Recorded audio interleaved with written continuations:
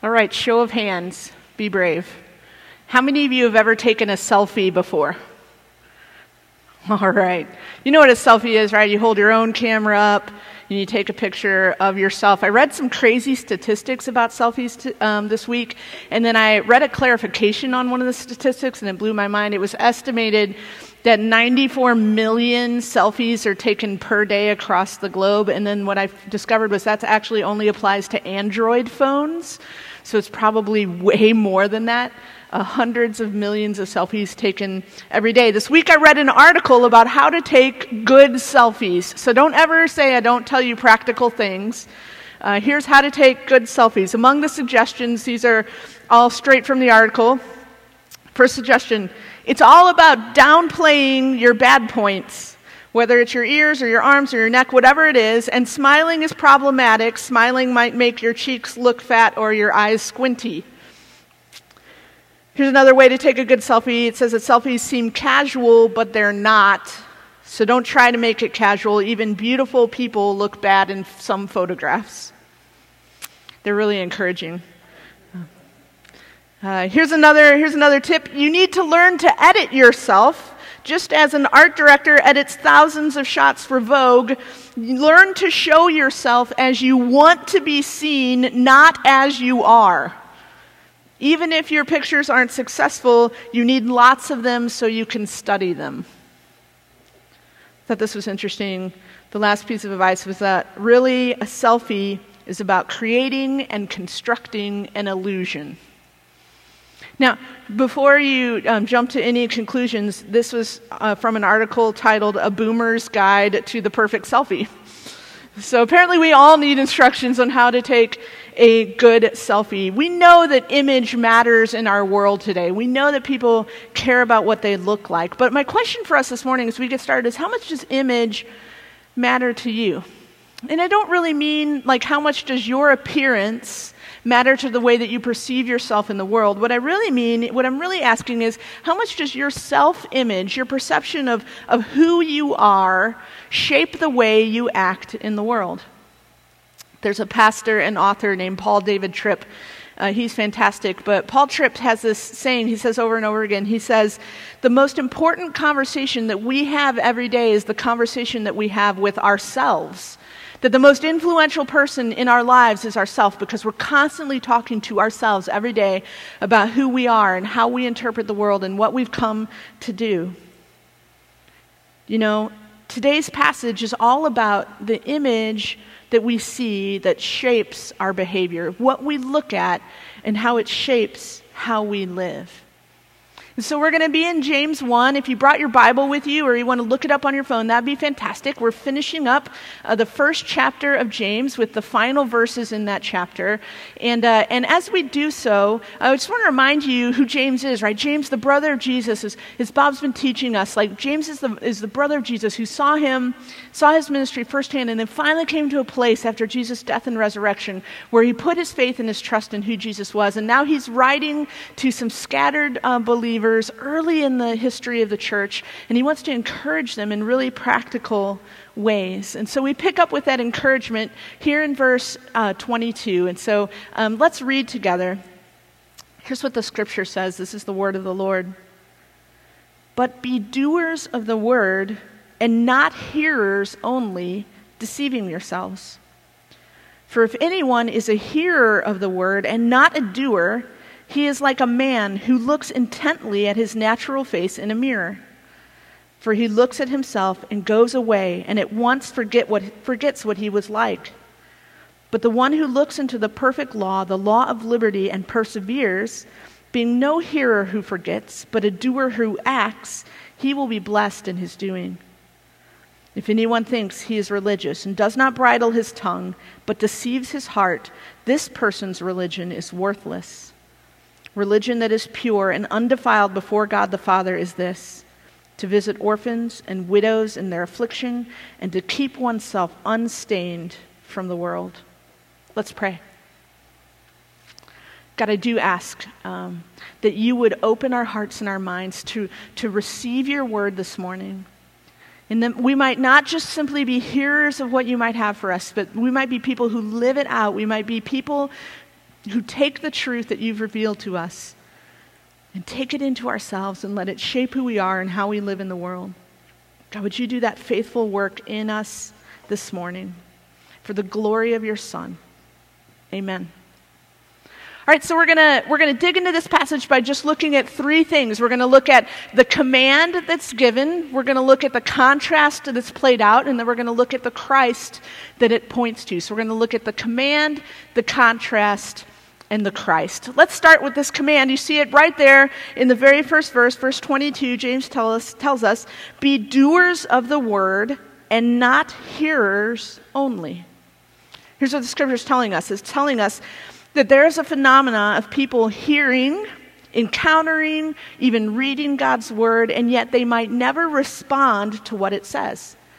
They might never make a change in relation to it. They might never allow their decision-making to be affected by it. And it's not a new phenomenon.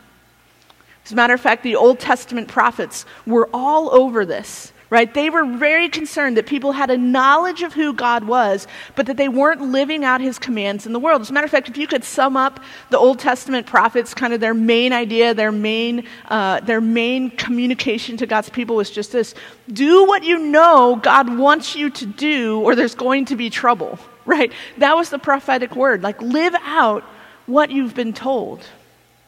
We also know that the New Testament authors, they continue with this command. They continue to pull on this thread and pick up this theme. And so you have consistently throughout the New Testament books, the New Testament authors, God telling his people, hey, live out this calling that you've received. Like put into practice, work out your faith. Do these things that God has called you to do and make it real in the world. And so you have people like John who are writing and they say, hey, look, if you say that you know Christ, if you say that you've heard him and you know him, but you don't do what he commands, you're lying, right? And so the call again to not just be hearing what God says, to know what God says, but then to live it out is right there.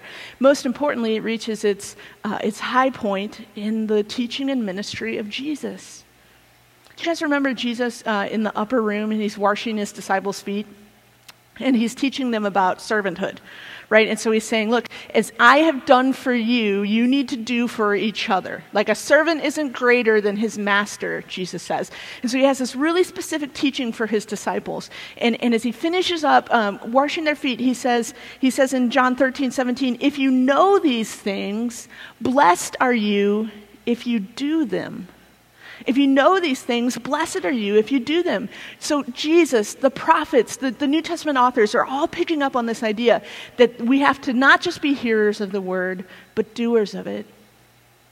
Bob mentioned this a few weeks ago as we looked at that really important passage in the Sermon on the Mount, right? So Jesus goes up on a mountainside and he's followed by the crowds and he sits down and his disciples come to him and he begins to teach them. And at the very end of that sermon, at the very end of the teaching, Jesus famously says this, what? He says, everyone who hears the words of mine and does them is like a wise man who built his house on a rock. And the rain fell, and the floods came, and the wind beat against that house, but it did not fall because it had its foundation on a rock. But everyone who hears these words of mine and does not do them is like a foolish person who built their house on the sand. And the rain fell, and the floods came, and the wind beat at the house, and it fell, and great was the fall of it. There's a repeated warning all over Scripture, over and over and over again. Don't just listen to God. Do what he says. I got to thinking this week, why with such frequency? Why does this come up over and over again? Why does God feel the need to tell us this over and over and over again? And I think there's a couple reasons. Clearly, God knows this will be a struggle for his people. Right, clearly translating the knowledge of what God has said into concrete actions in our life is going to be difficult for us. And so we're going to need the reminder. And in a way, I think it's important for us to see that because this command comes over and over again, that the danger for each one of us is universal. It's a danger that applies to me and to you. Let's be honest. Many of us have broken this command, not just to be hearers, but doers. I want to say all, but I love you too much to lump everyone into all. So I'm just going to say many of us. We've all sat in a sermon, and we've been convicted about our behavior. And then we've left on a Sunday morning as if we never heard the words that were preached to us. We can walk out the door and we can forget exactly what we heard, even if we thought those words applied to us, even when we've been sitting in a Bible study, even when we've been sitting in a sermon, even when we've been sitting in a message and say, wow, I really think God had something to say to me on that. And then we walk out the doors of the church and we may never even think about it again. This is the danger for all of us. And we've all read things like turn the other cheek, or love your enemies, or honor your father and your mother, or do not worry. And we've thought to ourselves, surely God does not mean to turn the other cheek after I've been punched in the face. Surely God does not mean to love my enemies when my enemies are my political enemies and they want that one guy to win the election and they're going to destroy my country. Surely that's not who God wants me to love. Surely, when God said, honor your father and your mother, he doesn't mean after my mom asked me for the 100th time to do the dishes, and I told her I would get around to it. Surely God doesn't mean don't worry when the whole world is crumbling around me and I just don't know what to do. We've all heard God's words, and we have all neglected to put them into practice. We know also that doing God's word sometimes, maybe oftentimes, is hard. It's difficult. It's consequential. It's sacrificial. And because it is difficult, we're in danger of becoming people who read God's word regularly, who attend church faithfully, who hear sermons, who do devotionals, who share Bible verses on our social media, and yet rarely, if ever, make concrete changes in our lives that will help us move from being hearers to doers. But this is the command. And so James gives us a contrast to help us. If the command is don't just be a hearer, but be a doer, we're going to look at the contrast that James gives us. And so the first is the one we've already teased out, that there's a contrast between people who might hear the word of God and the people who hear the word of God and then do it. So look back down at verse 22. He gives us a metaphor to help us. Actually, do verse 23. Here's what the scripture says. It says, if anyone is a hearer of the word and not a doer, he's like a man who looks intently at his natural face in a mirror. For he looks at himself and goes away and at once forgets what he was like. But the one who looks into the perfect law, the law of liberty, and perseveres, being no hearer who forgets, but a doer who acts, he will be blessed in his doing. So the next part of the contrast here is between hearing and forgetting and hearing and remembering. Listening to truth is not an end in itself any more than gazing at your face in the mirror is an end in itself. The purpose of listening to truth is to act upon it, just like looking in a mirror is the purpose of that is to act on it. And so why do we look in a mirror? Does my hair look okay? Is my face put together? Do my shoes go with this outfit? Right? We look in a mirror to discover things we need to fix, to discover things that need to be addressed. We don't look in a mirror to admire ourselves. I mean, maybe some people do, but that's a little weird. We look in a mirror to say what needs to be fixed and how can we fix it. Same reason we come and hear God's word. But did you notice how many times James tells us twice? He says, look, the problem is that you hear and you forget. And forgetting and remembering is a massive idea in God's word. And some of you are freaking out right now because you're like, I forget things all the time and I have a hard time remembering, right? That's not really what God is talking about. It isn't about the recall of facts. Like remembering and forgetting has everything to do with acting in relationship to someone that you know or a promise that you've made. And so we're told repeatedly that God remembers certain things. But it's not like God forgets anything. He's God. But he remembers it, so he acts in accordance with it. And so we're told that God remembers Noah when he's in the ark and he causes the waters to recede.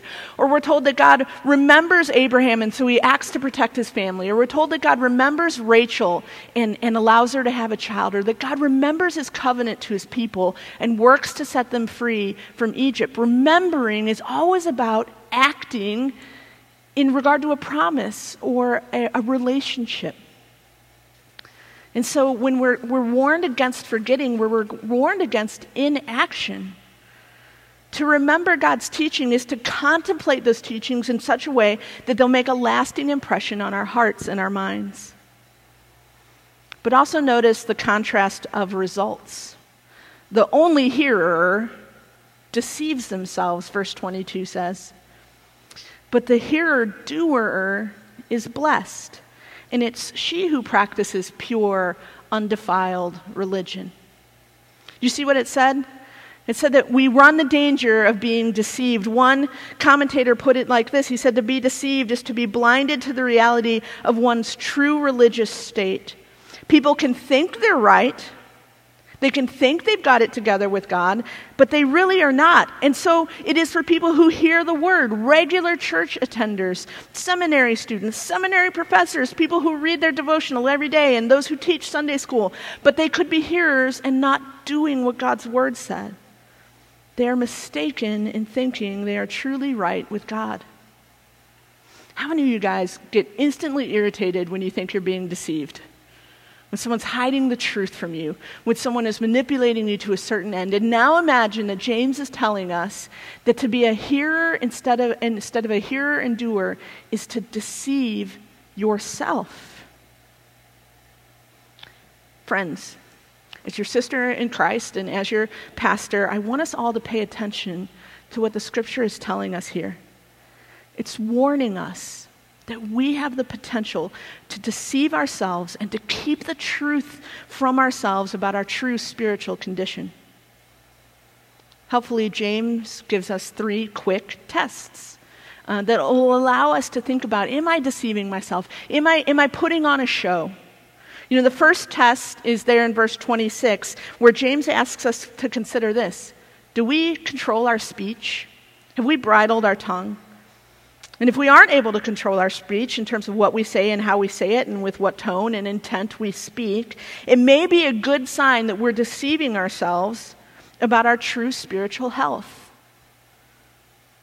He gives another indication in verse 27. He says, here's another thing. He says, visit orphans and widows in their affliction. You know, our actions in regard to the most needy around us, the most outcast, the most socially disadvantaged, the way that we advocate for them. Do you hear what he says? He says, visit them in their affliction. The way that we relate to them, the way we advocate for them, the way that we interact with the people of greatest need around us is a good indicator of where we are spiritually. The final indicator he gives is interesting. He says, keep oneself unstained from the world. In the Bible, the world is a way to sum up all of the systems and the culture that are opposed to God and his kingdom. And so are we being shaped by the world, or are we being shaped by God? These 3, our speech, our compassion for the disadvantaged and social outcasts, and our abstention from worldly evil are themes to which James is going to return again and again and again throughout this book. And they're not exhaustive, right? These aren't exhaustive of what it means to be a follower of God, but they are great litmus tests. Faithfully doing God's word is more than these 3 things, but it's not less. And so if we think we're honoring God, but merely hear his word and forget it, and then go speak as we desire, ignore the poor and needy, and comply with the world's values and systems, the warning is clear for us. We are not living as God would have us to live. And so we become the selfie takers at our opening this morning. And we become people who carefully coordinate an image of ourselves that appears beautiful, but is actually a deception. And our religious efforts become an act that's perfectly calibrated to present an image that does not accurately reflect reality. And so the contrast is this. self-deceptive religious practice that simply consumes God's word versus perseverant interaction with the truth of God that produces faithful living in speech, conduct, and thought. If you're like me, this may be a little overwhelming. If you've been tracking, you may feel the weight of it. Maybe some guilt. Maybe you checked out 10 minutes ago and you're checking back in right now and you feel doubly guilty. Maybe you feel hopeless. Maybe you feel like you've tried and you've tried and you've tried to live into the truth of God's word, but it's still a struggle for you. You know, that feeling of heaviness, that feeling of knowing that we fall short of what God wants for us is hard, and it's not necessarily the main feeling that James wants to produce here. As a matter of fact, to understand what James wants to produce, we need to look at what he says we are to hear and what we are to do and what we're to look into. Did you see in verses 22 and 23 and 25, we have these things that go together. We're told that we should hear the word, we're told that we should do the word, and we're told that we should look into the perfect law, the law of liberty. And all three of those things go together as equivalencies in this passage. And so we get to the thing that we look into, we get to the thing that God is pointing to, and it's Jesus. Right? We know that the Word of God is about pointing to who Jesus is. You know, broadly we think about it as the Scripture, but in particular we think about it as what the Scripture is saying about who Jesus is and what he's done. So James tells us that we have to be hearers and doers and lookers, perseverant lookers into the Word of God that teaches us about Jesus. There's a fantastic book for kids, but I really recommend it for adults too.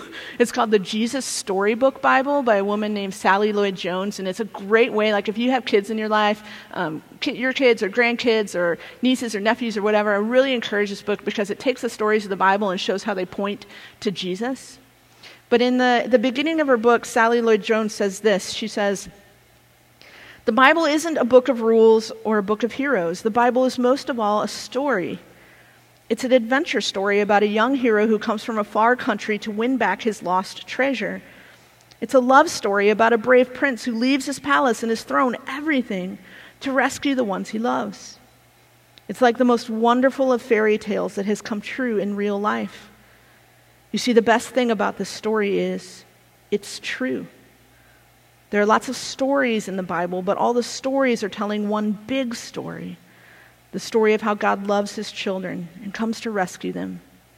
It takes the whole Bible to tell this story. And at the center of the story, there is a baby. And every story in the Bible whispers his name. When God says, be doers of the word, when God says, put it into practice. When James says, don't just be hearers, be doers. When the authors repeatedly say, hear what God is saying and live it out, what they are talking about is the story of the Bible. The story of who God is. It's not just commands and rules and things that we have to do. When we're talking about the law of liberty, what sets us free in this world, when he's talking about the very word of God, as earlier in the chapter he says that it's the word of truth that's been implanted in us. We see this, that the Word of God is just Jesus Christ, the Son of God, God himself, who lived a perfect human life. And he, an innocent man, was condemned to death. And that death he died on the cross. He died in our place, taking on himself our sin and the wrath that our sin deserved, that we might be reconciled to God. And he did this, friends, he did this because he loved us. And he loves us and he values us so much, he can't imagine an eternity without us. And so to bring the greatest glory to himself and for God to show his vindication, Christ was raised from the dead and we have been brought into his kingdom. And we don't do anything to earn it. We haven't done anything to make ourselves right with God, except we say back to him, Lord, accept me for Jesus' sake. And there we have it. Through no act of our own, we're declared righteous and right with God forever. What is the word that we look into? What is the word that we do? It's the gospel of Jesus. We don't keep our speech clear, and we don't care for the widows and the needy or leave ourselves unstained from the world simply because those are rules that we keep. We do those things because we are gospel people. Because we understand the love that God has for us and the way that he's rescued us. See, when we look into the gospel of Jesus, it's telling us what's true about ourselves. More than any mirror, more than any selfie could say, when we look into the gospel of Jesus, what we see about ourselves is this: we are far worse than we could have ever imagined. We can't do anything to rescue ourselves. We're dirty and we're sinful, and we've hurt the heart of God by our choice and by habit and since our birth. But when we look and when we hear the word of God, we hear this as well. We are so much more loved than we ever dared dream. God himself gave everything. His very life he laid down. He became obedient to death, even death on a cross, that we would be with him forever because you are so valuable to him. This is the gospel that we do. This is what we hear when we come to this place on a Sunday morning. Not more rules to keep, not more tips for being a better person. We come to this place and hear this truth so that we can be reminded one more time of the great love that God has for us and our desperate need for him. That's the truth that will change us. Can't have an idea about religion that it's constantly just try harder, be better, prove yourself worthy. That's not what we do here. We come as a needy people, needing to see ourselves in light of the gospel. I've realized over and over again that pure moral muscle will never move us from being a hearer of God's word to a doer of it. You and I won't decide one day, we won't wake up in the morning and be like, today I'm going to be a Christian I always wanted to be. You know, we can sit in a sermon like today's and we can feel condemnation and failure and embarrassment because we realize we haven't been able to work ourselves into being the kind of Christian we think that we need to be. We haven't been able to follow all those rules we think that we're supposed to follow. But the truth is that when we look at the gospel, when we look at the word of God and to the law of liberty, what we see is we don't have to try. We're already loved, desperately valued by the King. Or maybe you're the person today hearing the sermon and you think, you know what, Joss, I'm really not doing too bad. I get all this. I could tell you the gospel if you ask me, and I volunteer when I need to, and I give money to the church. And look, if you knew all the things that I don't say that I wanted to say, you would know that I control my tongue. And we think we've got it together. But the gospel tells us something different. It actually tells us that we don't work to earn our favor with God. That it is God himself. It is our love for God that produces right behavior and right relationship. And so you and I are simultaneously so much more broken than we know and so much more loved than we imagine. And that is what shapes our lives. To hear that, to know that, and then to do that. When I was in my early 20s, do you guys remember this time in your life? In your early 20s when you're the first set of your friends starts getting married and having kids. The first set of my friends started getting married and having kids, and I remember like the first kind of kid that came into our friend group, it was right after his first birthday, and I sat down with my friend and, hey, how's it going? He told a story. He said, I had the worst night last night.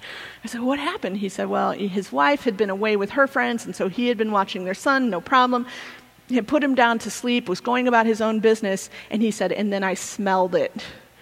I said, you smelled it? He said, I smelled it. He said, and then I walked into his room and I smelled it even more. He said, I knew it was possible to fill a diaper. I didn't know it was possible to fill footy pajamas. And he's instantly revolted. He did not handle these kinds of things well. Right? And so what did you do? He says, well, I didn't know what to do, so I reached to get him, and I grabbed him around the midsection and squish. And so he's totally grossed out, and he picks up his son, and he holds him at arm's length, trying not to throw up, and trying to figure out what he's going to do. Like, what am I going to do? I don't know what to do. So the only thing that he can figure out is he runs across his house into his walk-in shower, and he puts his son in there, and he turns on the water, and he closes the door and steps back. Sounds like an okay plan. Until he sees his son filthy and crying and staring at him through the fogged glass of his shower door, alone and miserable and desperate. So my friend took off his own clothes, opened the shower door, picked up his son, and held him close under the water and washed him clean. Friends, this is the gospel. We are that child. We are that child through our own decisions and through our own making have made ourselves something that we were never meant to be. Messy, broken, alone and afraid. But God loves you and I so much. He picks us up and he holds us close and he washes us clean. That truth will change you. That truth, as you dig into it, as you peer into it, as you stare into who you are, you see a real picture, not a deceptive picture, not a perfectly calibrated idea of yourself, but you see yourself for who you are, in desperate need of a Savior, and loved desperately by him. This is what changes us from hearers to doers. Let's pray. God, I ask that we would be your gospel people in this world. That we would be people who in our encounters with others and in the way that we speak and the way that we live and the way that we think would be increasingly shaped by the knowledge of your gospel, of your perfect law of liberty, of the way that you've set us free from the consequences of our sin by the death and resurrection of our Savior, Jesus Christ. God, would you keep us from the hubris that makes us think we can muscle our way to moral living? And instead, would you help us follow obediently the Savior who loves us and who has washed us clean? We ask that in his name and for his glory. Amen.